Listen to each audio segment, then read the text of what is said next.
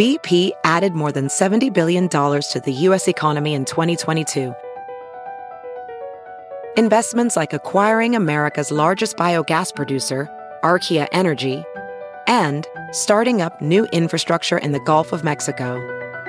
It's and, not or. See what doing both means for energy nationwide at bp.com/investing in America.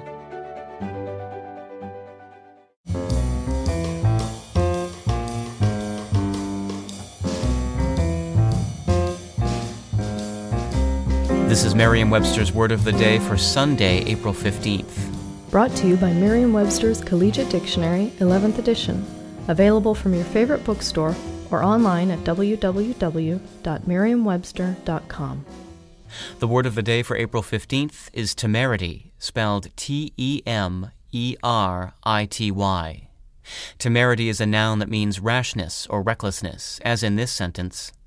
The general was thrown into jail for having the temerity to publicly disagree with his country's dictator.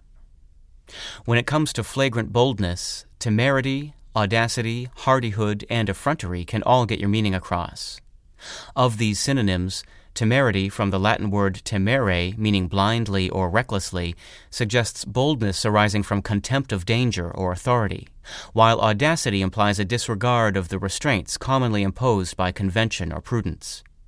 Hardihood is much less commonly used, but implies firmness and daring and defiance, and effrontery suggests a shameless disregard of propriety and courtesy. If you're looking for a more informal term for a brash attitude, you might consider words like nerve, cheek, gall, or chutzpah. With your word of the day for Sunday, April 15th, I'm Peter Sokolowski. For more information, visit Merriam-Webster online at www.merriam-webster.com.